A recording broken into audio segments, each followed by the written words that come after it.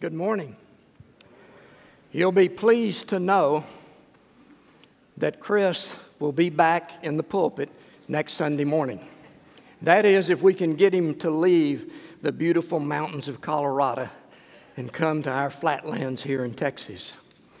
Our text this morning is Ephesians 2, verses 8, 9, and 10. 3 short but incredibly profound verses describing the biblical truths of two of our most important spiritual foundations of the Christian faith and our walk with Jesus Christ. Turn with me now as we read from Ephesians. Ephesians 2, 8 through 10. And as we read these verses, I want you to think about these two foundational truths of our spiritual walk. The first one is how we're saved. And the second one is what we are to become and what we are to do once we have been saved. And our main focus this morning will be on that second biblical truth. Beginning in verse 8, "For by grace you have been saved through faith," and listen to this next statement, "and this is not your own doing. It is the gift of God, not the result of works, so that no one may boast." And then here's our verse for the day. "For we are His workmanship, created in Christ Jesus for good works, which God prepared beforehand that we should walk in them." There are two ships from history that we all are quite familiar with the story. One is the Titanic, and the other is the Ark of Noah, Noah's Ark. One was built by man, one was built by God. One was the workmanship of professional engineers, and the other was completed and built by the amateur Noah. But he was under the direction and dimensions of Almighty God. One was promoted as the ship that even God couldn't sink, and the other was made of gopher wood and tar and was ridiculed by those who did not know God's plan. One carried some of the most wealthy people and families in all of the world, and the other carried one family and a bunch of dirty, stinking animals with their food and not much else. Each of those two ships made one voyage only, and one sailed just 5 days and sank to the bottom of the Atlantic Ocean with more than 1,500 lives lost. One sailed for 150 days and saved all of mankind. One depended upon the best technology and communication systems of its day. The other depended upon God's direction and God's guidance. There have been hundreds of much larger ships built since the Titanic. But God built only one ship, one state-of-the-art, one-of-a-kind ship. He didn't need to make another one because He made it right the first time. One cost $70,000 in 1912 for a first-class ticket. One cost living a righteous life in the eyes of God. And that's what God saw in Noah, and it's what God wants to see in us. Turn with me, if you would, to Genesis 6. Genesis 6, verses 8 and 9, and then 7:1. God had just made the comment that man was so evil that He wished He'd never made him. And He was going to destroy him and take him from the face of the earth. But then look at verse 8. "But Noah found favor in the eyes of the Lord." These are the generations of Noah.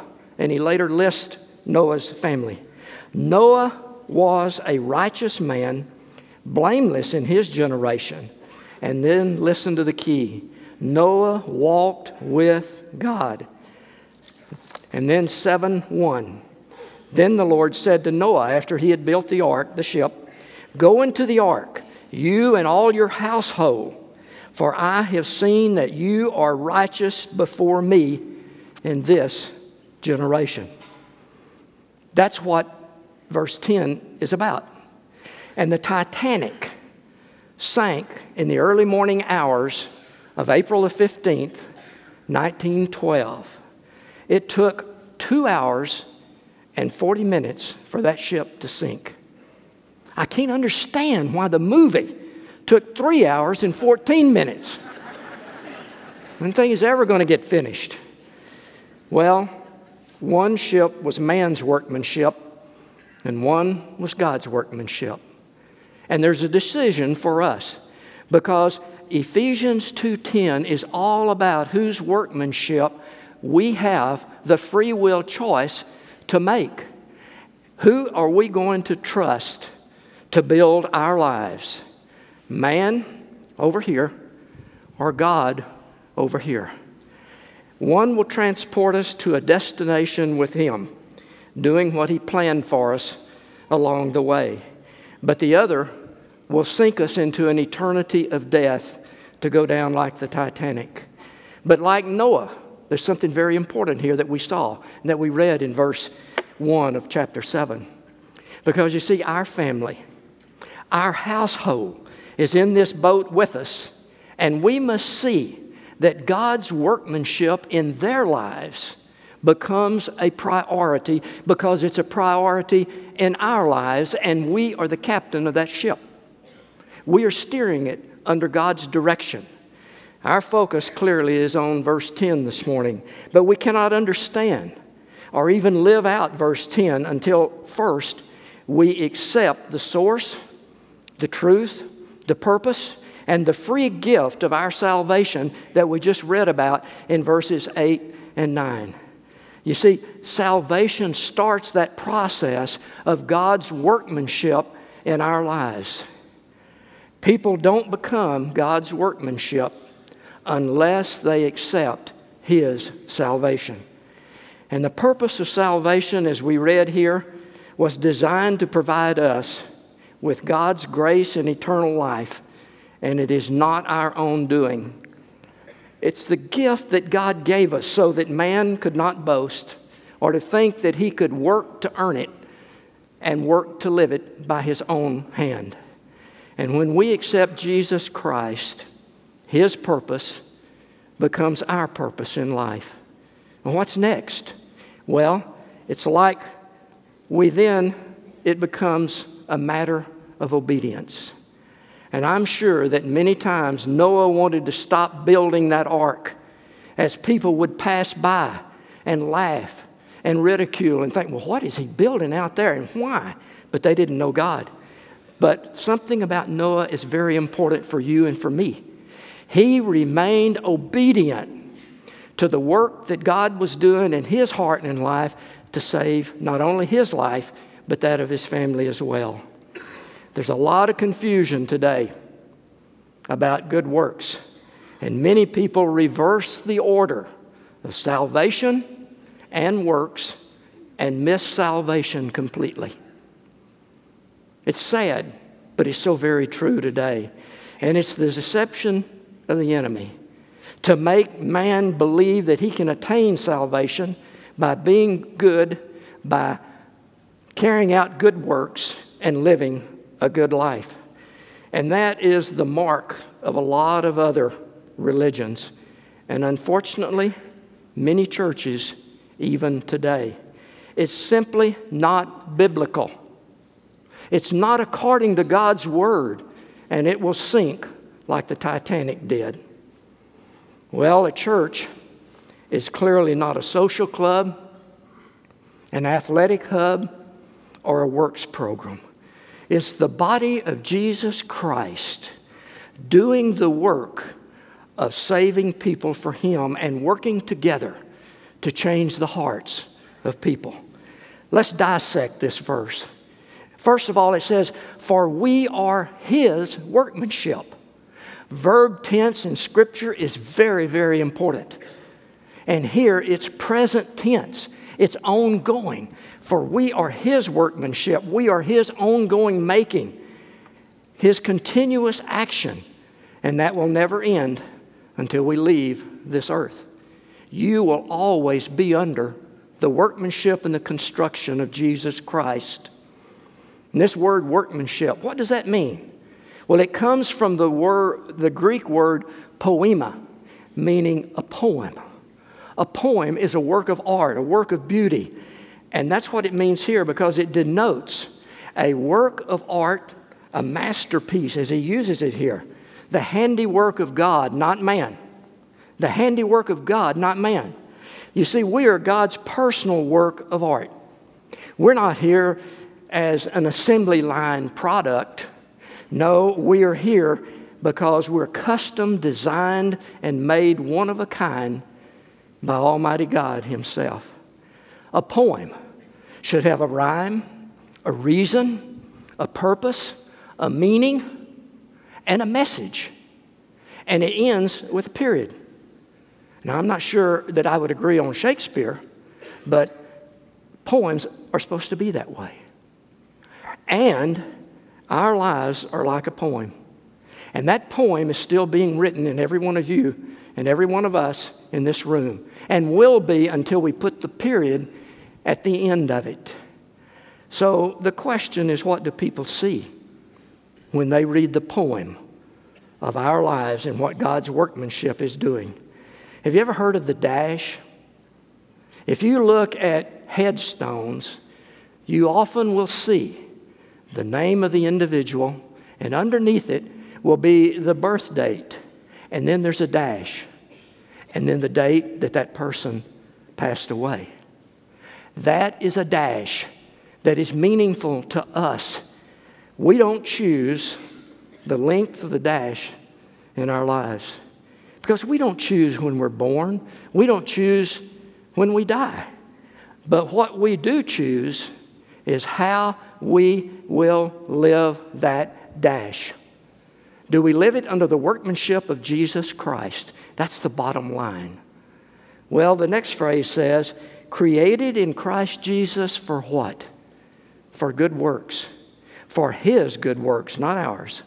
And this workmanship, created in Christ Jesus, is a real reminder to us that our strength and our life do not come through our works, but through the Christ who creates in us.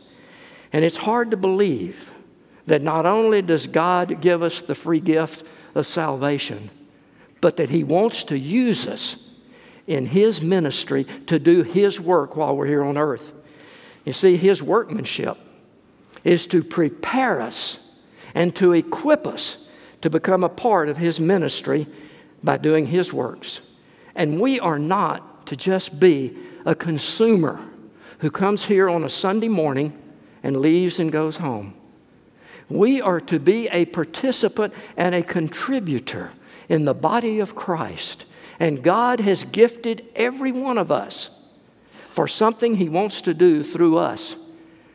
If you don't have a place, our ministers can give you a place, and you pray about what He would have you to do. Well, look at the next one. It says, which God prepared beforehand. Well, the work that we're to do was prepared along with how He custom made us to do His work. For you see, He had the blueprint of what He wanted us to be and what He wanted us to do before He ever brought us to this earth. Turn with me to Psalm 139, a great passage of Scripture that we've looked at many times before because it tells us how we are wonderfully made. Psalm 139, starting verse 13. For you formed my inward parts. You knitted me together in my mother's womb. And then look at 16. Your eyes saw my unformed substance, and in your book were written, every one of them, the days that were formed for me, when as yet there was none of them. That's how much God loves us. That's how much He planned our life.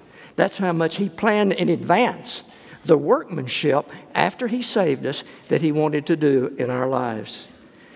And this is really very important to us because you see, the Christian life has no retirement age. And I talk to a lot of people and they say, I can hardly wait to retirement so I can do nothing. Well, I'm busier now that I've retired than when I worked. But the Christian life has no retirement age. Not at all. And we are told in Scripture that we are not to grow old in Christ, but we are to grow up in Christ. Look at Ephesians 4:14 and 15. Ephesians 4:14 and 15. So that we may no longer be what? Children. Youth. We hadn't grown up yet. Tossed to and fro by the waves and carried about by every wind of doctrine, by human cunning, by craftiness and deceitful schemes. Rather, and here it is, speaking the truth in love, we are to grow up in every way into Him who is the head, and into Christ. I ran across a cute little quote this past week in preparation. I wrote it down because it's for all of you legacy adults this morning. And it says this: you don't stop having fun when you grow old. You grow old when you stop having fun. Are you still having fun in the workmanship of Jesus Christ in your life? I have to ask myself that because John Maurer is my legacy adult minister now. That is important for us, to know that God's always going to work. And then look at that last phrase in verse 10. That we should walk in them, what? The works that God has for us. And this is where we live out His purpose in our lives.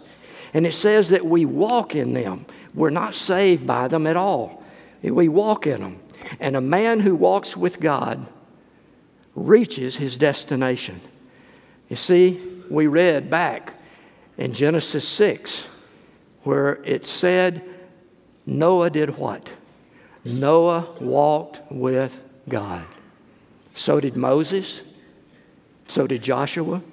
So did Abraham. So did Nehemiah. But also, so did Jesus Christ. All the way to the cross, which was His destination for you and for me. So the question for us as we look at this verse is, how are we walking daily in what He's called us to do? The purpose of the Titanic was to transport people from one location to another. It was to transport people from Southampton, England to New York City.